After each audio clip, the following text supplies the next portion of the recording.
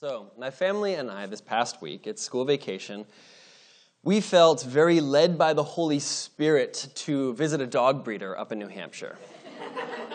It was inspired by God. We knew we just had to do whatever He says. When God says, go get a puppy, then you're supposed to go get a puppy. So we went and put a deposit on a puppy. We have to now wait a month or two, and the puppy will come to us. But it was clearly in God's will. And so while we were there following God's will for our lives, we did a little traveling, and we stopped in at a bookstore. And I found a fascinating book. And I thought it tied in exactly with what I wanted to open God's Word to say. So I thought I would share the title of this book with you. I actually recommend it. It's a very interesting book. The parts that I got through fascinated me. They really did. And so I put it on reserve at the library. I like to read books at the library first to see if it's one I want on my shelf, because we read too much to buy everything you ever might think you might want to read, and then you get halfway through it and you're like, I shouldn't have spent that money. So support your local library. We actually personally, with Late Finds, support our local library. So I'm just saying, Rainham really owes us. But that's okay, that's okay. The book was called Tools of the Titans, and it's a compilation by Tim Ferriss, who has this blog where he interviews people. Podcast where he interviews people. And the subtitle of Tools of the Titans was Tactics, Routines, and Habits of Billionaires and World-Class Performers. All right, so tactics, strategies, their routines, habits of life by billionaires and world-class performers. So you flip open to a chapter, and it's only a couple of pages, and it records excerpts of his interview with, say, Arnold Schwarzenegger or Brené Brown or any number of people on any spectrum, athletes, professional people who've been very successful in life and what they do, and ask them things like, what's been most important to you? What has worked? And get comments on things like, well, I sleep. I get more sleep, and I feel that helps me to think. And another one, eats a certain way or exercises a certain way. Tony Robbins has this way of priming his day, he calls it. And I read through that couple of pages on his thoughts. He gets up and he takes a cold shower, and then he goes and has some breathing exercises and focuses and centers and gives him energy and just runs for the rest of his day. And that works for him. And you think, maybe if these things worked for those people, they might work for me too. What if I changed my diet? Would I become a world-class performer? What if I changed my daily rhythms, my routines, my tactics? Maybe what I'm eating, how much I'm sleeping, what I'm thinking about, the thoughts that are in my mind, my behaviors are actually part of what's contributing to my lack of movement in life, or to some of the problems. And the reason that's so fascinating to me, and I think to many people, is because we want that for ourselves too. We want to be a world-class performer in our field. We want to be a world-class parent, a world-class Christian for God. We want to succeed and to thrive, and somehow we feel like, well, what does that look like? I think the world wants that too. But a lot of times, if you were to come to someone who's looking for advice on how to live and say, let's read the Bible, the impression they might have is, well, that's a list of the things I'm not supposed to do. Commands of God. Don't do this, thou shalt not, thou shalt not, thou shalt not. We're reading through the Old Testament. Some of us here have said we want to read through the entire Bible. So we're kind of preaching through it. I'm encouraging anyone who wants here on your own, when you get up in the morning with that cup of coffee or at night before bed, just read through it together. How beautiful to have read every word collected in this book and know the God that loves you even better. But what struck me is comparing those two things, Tools of the Titans and the Bible, is that this one's going to fly off the shelf at the bookstore, and this one's going to sit dusty on our shelves at home. And that's sad, because actually these are the tools of the Titan. These are the habits and the strategies and the routines and the practices that make anyone truly successful at what matters. Not necessarily another dollar in your account, but being who God has designed you to be and impacting the world with His love and Christ. So this is that book. But people don't look at it that way. And then I thought, well, we're in Deuteronomy right now. We're finishing up reading through that. And Michaela did such a good job last week. She was talking about how this love the Lord your God with all your heart, soul, strength, mind is this central thing and impacts our families and our community. And I thought we should take a morning just to love this book. Just to love together the laws and commands of God. Do you know why? Because they are not telling you everything you're doing wrong just so that you can crumple in a ball. Feel guilty about your life and carry shame. The laws of God, the commands of God, the word of God is for our good so that we may see the difference between right and wrong, so that we may see our need for him and come to Jesus and say, oh, what if I could live your life? Please live your life through me. The law of God is beautiful. The commands of God are precious. They're a treasure. And when they show us our own need, the grace of God in Christ is the most beautiful thing you'll ever experience. And so I don't want us to rush through the laws in the Old Testament saying, oh, well, that's a thing for another time, another time. What did God say? Who is God? How does that show us the need for grace? And so I thought I would just start by saying a few words, quoting a few words from not Arnold Schwarzenegger, actually, and not Tony Robbins, actually, and not Brené Brown, actually, but from the psalmist. From Psalm 119. This whole chapter, one of the longest, I think, if not the longest chapter in the Bible, all about the Word of God, loving those words that come from the mouth of God, because by them we will really live. I love the word that Ellen used before, free. We're free. These words show paths to life, paths to freedom. And the commands of God are actually commands to live life, to live it to its fullest. He commands us to love. His commands lead us to being blessed. Like, that's what he's about when he speaks. Not just to show us how small or how much of failures we are. That's not what we get from God. Think of the psalmist. Take these words and think if this is how you would describe the laws of God. Starting, I guess, in verse 159 is a good section, then all the way through the next. Psalm 119, 159. The songwriter says, "Consider how I love your precepts. Give me life according to your steadfast love. The sum of your word is truth." That's a great statement. The sum, the total, the conclusion, the result, the equals is truth. And every one of your righteous rules endures forever. Princes persecute me without cause, but my heart stands in awe of your word. I rejoice at your word, like one who finds great spoil, like treasure. I hate and abhor falsehood, but I love your law. 7 times a day I praise you for your righteous rules. Great peace have those who love your law. Nothing can make them stumble. I hope for your salvation, O Lord, and I do. Your commandments. My soul keeps your testimonies. I love them exceedingly.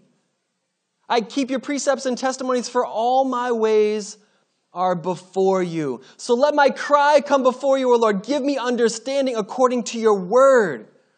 Let my plea come before me. Deliver me according to your word. My lips will pour forth praise, for you teach me your statutes. My tongue will sing of your word, for all your commandments are right.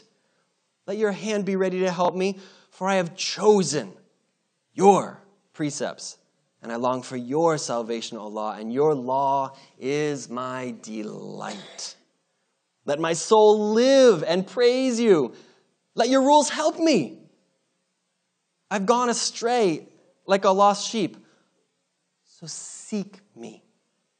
Seek your servant, for I do not forget your commandments. Even when I'm lost, I don't forget. Seek me out, God. Doesn't this remind us of Psalm 23? The Lord is my shepherd. He pursues the one. He leads us and cares. So doesn't this remind us of Psalm 1? Blessed is the man who is... Blessed is the man who... Oh, I'm not going to misquote it. I can't. Thank you. No, that's the end of it. That's the end of it. The beginning is where he's a tree planted by streams of water. What's the first couple of sentences there? Psalm 1. Blessed is the man... No, you're absolutely right. My bad. Blessed is the man who does not walk in the counsel of the wicked, or stand in the way of sinners, or sit in the seat of scoffers, but his delight, this is the part I was remembering, verse 2, his delight is in the law of the Lord. He's delighting in the don'ts. Don't do that, don't do that. But it's not that way. The law is the carefuls. Careful, careful. You might not see it, but right there is danger. Careful, careful. Stay here so I can lead you through the danger, through the valley of the shadow of death. I have good things for you. I have things like freedom and life and joy for you. But they're going to be hard to get to if you step on every landmine and fall in every muddy puddle along the road. But you know what? If you do, that's going to be okay because I'm a shepherd. I'm going to seek you out and take you. But I love your law. This is throughout the Psalms. This is throughout Scripture. This is throughout the Old Covenant, and especially with Moses. He's just given tons of laws. Now, when Moses gave his laws, starting with the Ten Commandments, then the rabbinical law expanded to the 600 or 700 laws that are represented in it, do you think that the Israelites loved every law? All right, it's that time of the year again. Got to make a pilgrimage, so lock up the house. Everybody, we're going. Bring the whole family, the donkeys and everything, we're going. Time for another festival. Do you think they loved it when they looked at the little bit they had and were like, God, how are we going to make it? And then cut out 10% of it and gave it to the temple? Maybe, maybe not. Depends on the condition of their heart. But these laws were mandated in order to bless, in order to show what that narrow path looks like in a world where we don't know best, but God does. The laws were for their good, to lead them to a promised land, to give them life. But we don't love laws. I want a show of hands. How many people love that speed limit sign? All right, none. Great, truthful. I appreciate your honesty. How many people love your taxes? Some people do. Actually, I was talking to Dan. Some people they do love taxes. But no, that's not what I mean. Do you love being forced to pay them? Students who are in school, do you love your assignments? I'm so thankful for that 20-page paper I need to come up with by, it's tomorrow already. Oh, okay. Right? When we're disciplined, it never feels like someone has it for our good. It feels like we've done something wrong. We're being slapped on the wrist. We weren't good enough. We didn't measure up. And so we take the law and we become guilty. We own our guilt. And I think that should lead us to grace, but in a way, it's the total wrong way to look at the law. Because if you think of it that way, you can never, when the policeman pulls you over, you can't be like, thank you so much. I love that you're enforcing this law and taking $200 out of my bank account. I appreciate you for bringing law and order to this street. And I know I was in the wrong, but I should have been in the right. No, we're like, I wasn't going that fast. And then we go to court, we fight the ticket, even though we were going too fast, but it wasn't as fast as he said it was, so we should get off, and we shouldn't have to pay a cent because we had someplace to be. We love to rebel, and that's one of these lessons that we see in the Old Testament again and again. And if you've been looking in the mirror for your lifetime, you see it in the mirror again and again. Don't nobody tell me what to do. You can suggest it, and then I can think about it so it can be my decision, and then we've got a chance. But the minute someone comes to you eye to eye and says, do this, we cross the arms and the posture of the heart and the mind. Turn around. I'm asking you to uncross your arms when it comes to the love of God in His law, in His commands. They're not have-tos, they're coulds. Don't go to a billionaire to find out how to live your life. What if their billions are built on the backs of 5 broken marriages? Who's winning? Who's losing? What's real life? What's real freedom? We want that. And it's not the almighty dollar. It's not the next promotion. It's whatever God says it is. And it comes from his truth. So we listen to God. He speaks to us. He doesn't just speak through the Bible. He speaks today through the Holy Spirit just as much as ever. So just ask him. But I want us to go to his tools before we turn to the world's tools. Because everyone else is just a person too, and they're figuring it out as they go. God built persons. He knows how we're supposed to go. And it will be for our good. So can you look at a few verses with me in Deuteronomy, and then we'll go forward and see Jesus emphasizing this point. But I just want you to know that this is not my opinion. Deuteronomy, end of chapter 5, leading into what Michaela brought to us last week in Deuteronomy 6. So Deuteronomy 5, I guess we'll start in verse 28.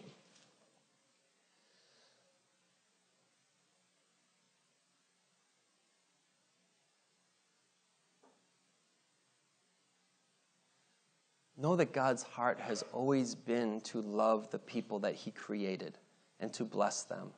And to that effect, he gives them the A and the B. He gives them the black and the white. He gives them the law. He gives them righteousness and wickedness,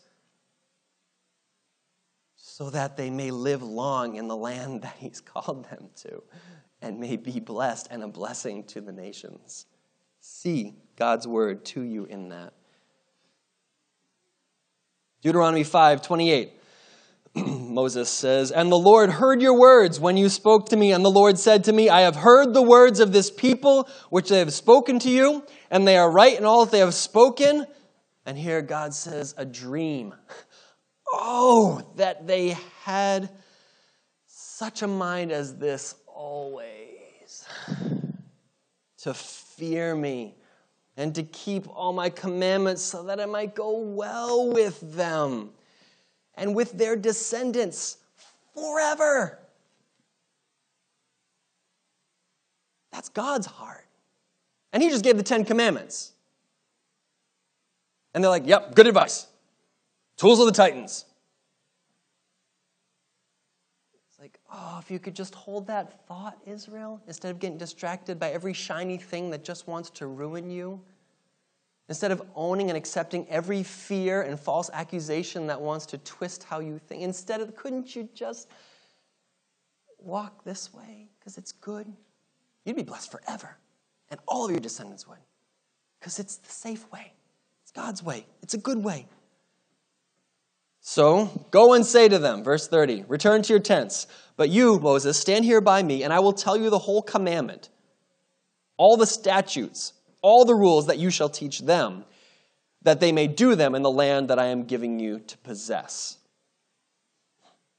You shall be careful, therefore, to do as the Lord your God has commanded you. You shall not turn aside to the right hand or to the left. You shall walk in all the way that the Lord your God has commanded you.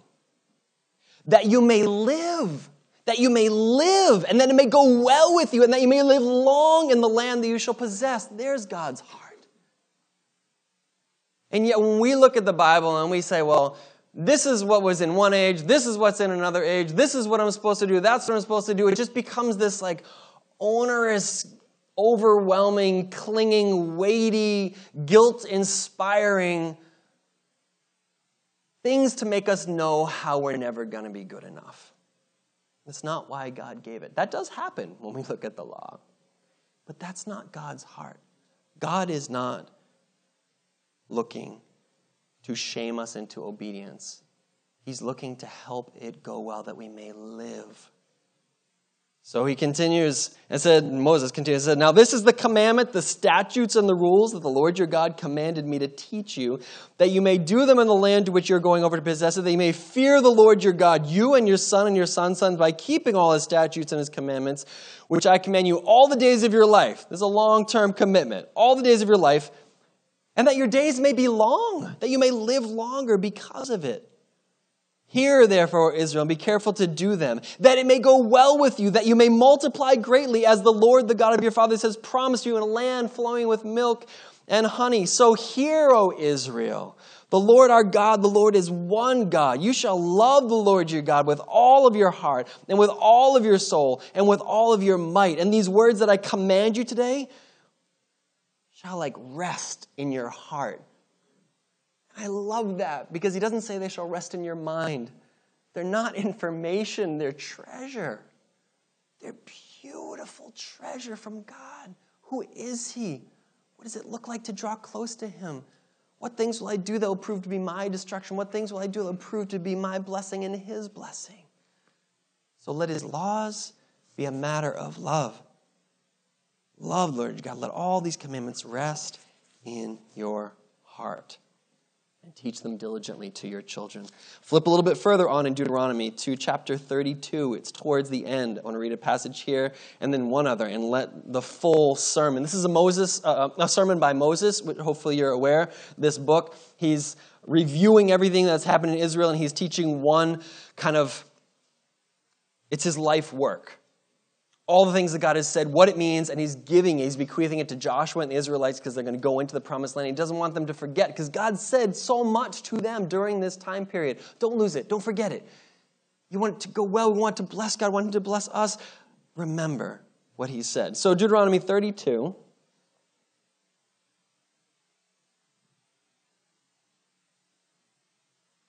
Yeah, right there, 44. That's where we need to start.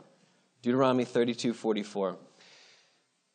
This is one of my favorite verses in this entire book. There's one that comes after. There's just 1 and 1a. They're both amazing, but we'll get there in a second. It's in verse 47, but let's start at verse 44. So Moses came, and he recited all the words of this song in the hearing of all the people, he and Joshua, the son of Nun. And when Moses had finished speaking all these words, right? All these words, all the Old Testament, all the Torah, the whole Pentateuch, just speaking all these words to all Israel, he said to them, take it to heart all the words by which I am warning you today, that you may command them to your children, that they may be careful to do all the words of this law. Listen. For it is no empty word to you, but your very life. The word of God is no empty word to you. It's your very life. The instructions and the help and the commands and laws of God are no empty word to you. They're your very life. It's your very life. And by this word, you shall live long in the land that you're going over the Jordan to possess. This is no empty word to you. It's your very life. It should be what you think about when you're walking, what you talk about with your children at home, when you rise, when you sit, when you come in, when you go out, on the doorposts of your house. And these words of God should be things that you love with all of your heart and with all of your soul, with all of your mind, with all of your strength. Our relationship to God should be one of the grateful, the adoring, the overwhelmingly fortunate and blessed. Because he's willing to speak a word to us, the designer of life, that we could really live. It's beautiful. It's so beautiful. We need to treasure these things, not at all turn away from them. Deuteronomy 30, back up just 2 chapters.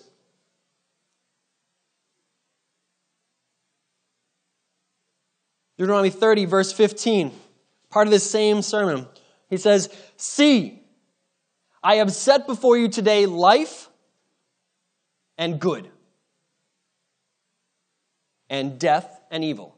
I just kind of put them out there for us to see what is what. If you obey the commandments of the Lord your God that I command you today, by loving the Lord your God, by walking in his ways, by keeping his commandments and his statutes and his rules, then you shall live and multiply, and the Lord your God will bless you in the land you are entering to take possession of it. But if your heart turns away and you will not hear, but are drawn away to worship other gods and serve them, I declare to you today, you will surely perish. You shall not live long in the land you're going over the Jordan to enter and possess. Here's the key part right here. I call heaven and earth to witness against you today that I have set before you life and death, blessing and curse. Therefore, what's it say? Choose life. Or choose life. From the one who made it, from the one who can restore it, from the one who's planned it, from the one who gives it, from God. Choose life. God's law, God's word is life.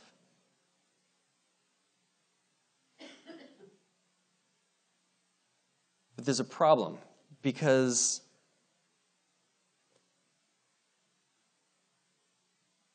we don't keep the law. Who here is perfect? Right. In Christ only. The law presents the dilemma. I really want to be blessed. That sounds great. What do I have to do? Be perfect as God is perfect. So it's not going to happen. Okay, well, that was a nice dream. Ain't going to happen. It really is. That's the problem. That's where Christ is the only answer. Turn over with me to Romans.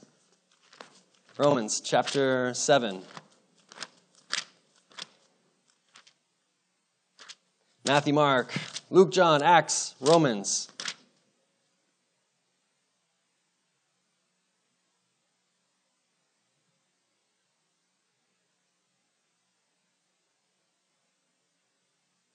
We'd all love being billionaires.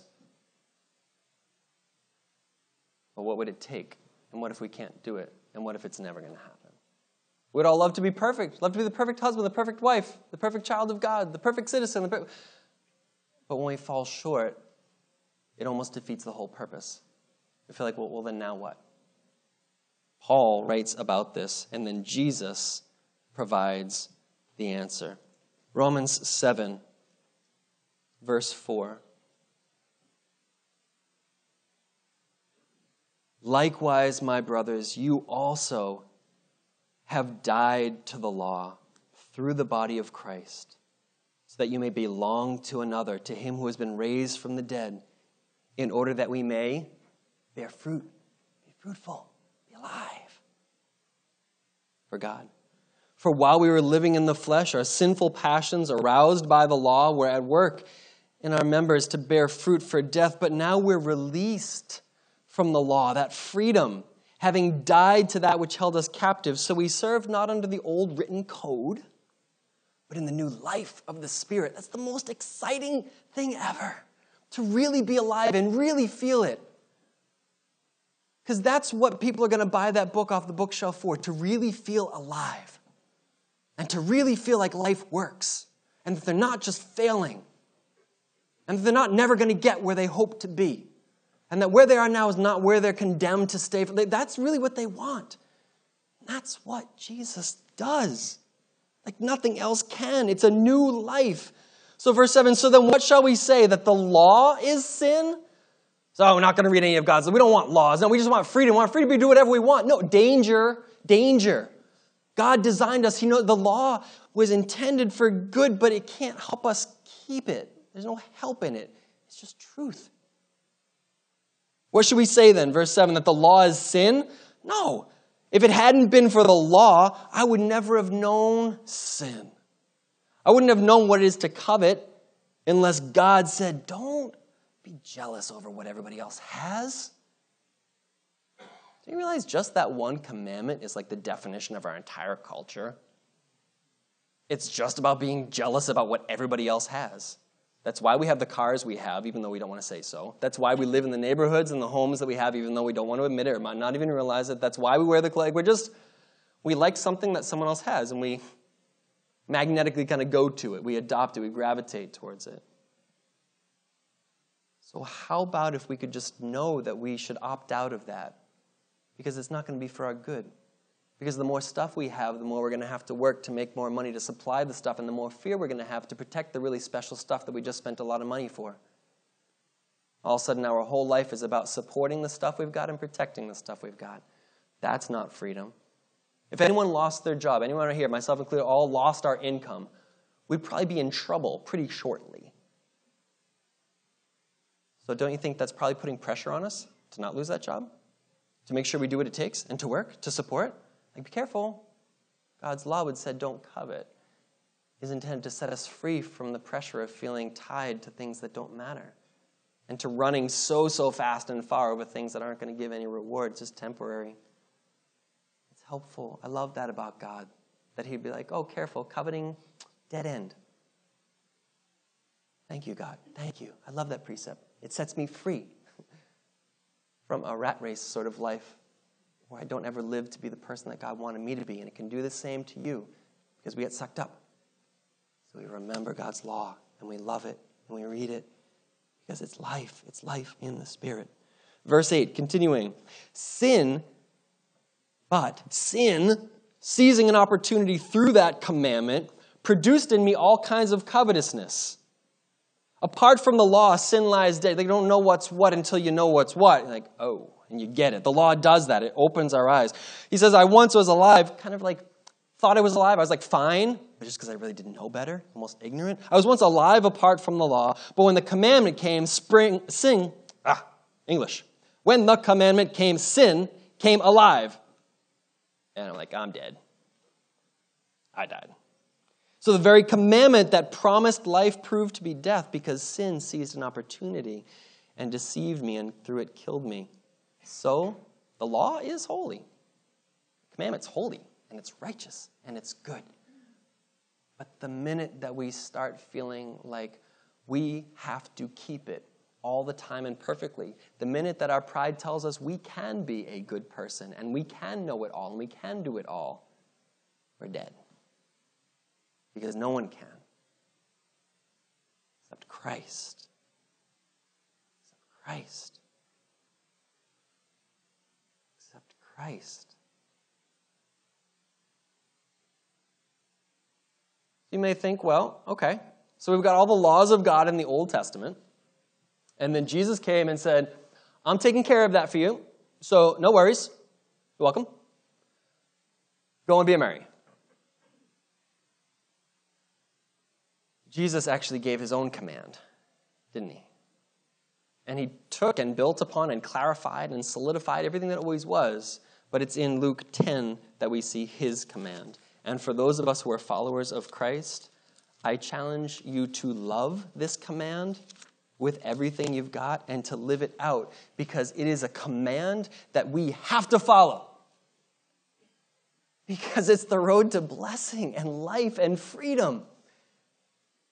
And if we don't embrace it, we're just going to fall into every same trap that everyone always ever has. And Jesus wants more than that. He wants us to live and have life abundantly and to be set free, to be truly, truly free from things that we're afraid of and for things that we want more than God. And so Jesus quotes Deuteronomy 6.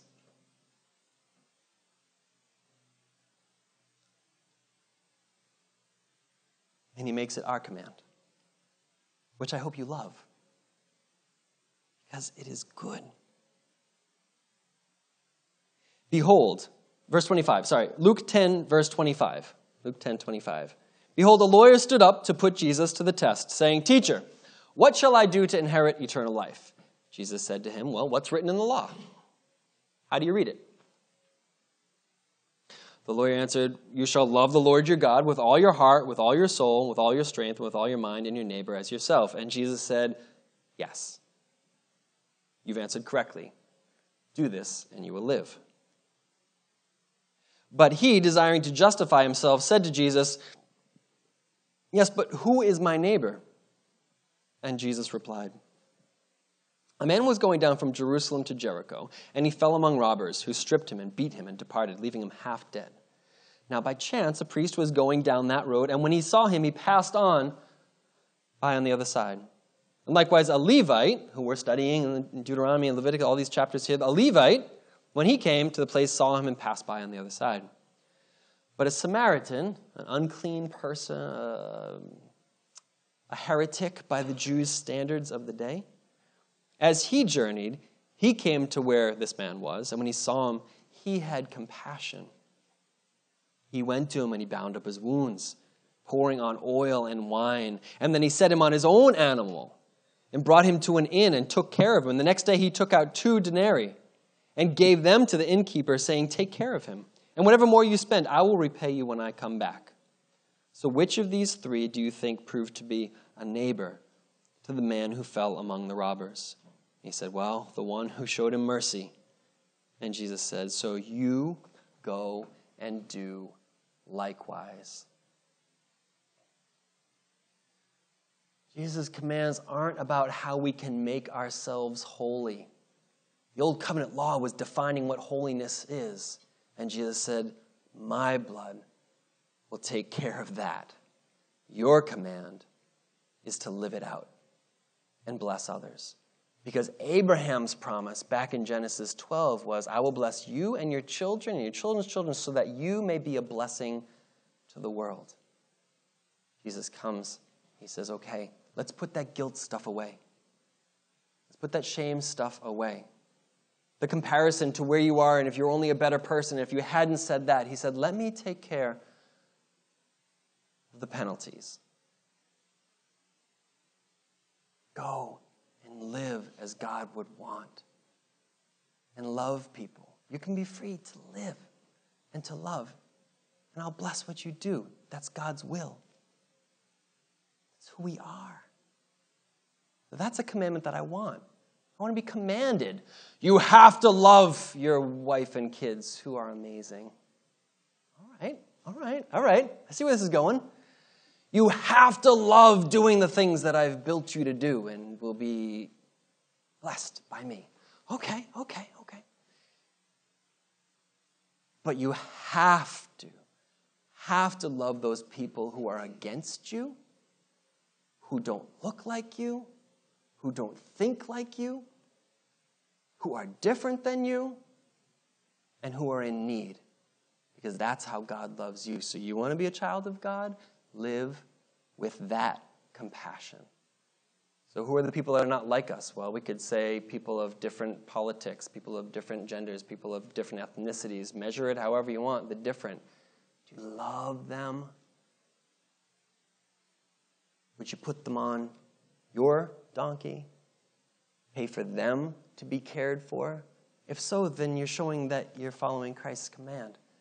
But that's where it gets hard. So we come to Jesus and say, Jesus, how can we do this? And that's actually what brings us to this meal. I wish it was a meal. It used to be a meal. Now it's like little sampler plates at the grocery store or something. What do you think, people who prep communion? Can we do a full meal every week? Maybe we just should. They shared a meal, and Jesus said, this feast is for your heart as well as your bodies. So I want you to read with me his words in John chapter 6, talking about this meal, prophesying it. And I want you to think about the words of Christ. Later on in the New Testament letters, I think it's Paul, it says, let the word of Christ dwell in you richly. Like Jesus' words are our life. That's it. Whatever he says we want, because it's so good. And there isn't another good. There's no other good. He's the only good. It's so good. And in John chapter 6, he's predicting this. And what do people do? They just walk away. It's like, the stakes are too high, Jesus. I can't understand it. What you're saying disturbs and bothers me. And so I'm out of here. So I think what I'm going to do, since it's right near 12, I'm going to ask the ushers to come forward so I can read this while we're passing out the elements. Maybe musicians come forward and even get ready to lead us in a song. We can pray at the end. But I'm going to give you the sneak preview of where we're going. Jesus said, I am the bread of heaven. Jesus said, I have spoken to you words of life. And the disciples said, where else should we go? You have the words of life.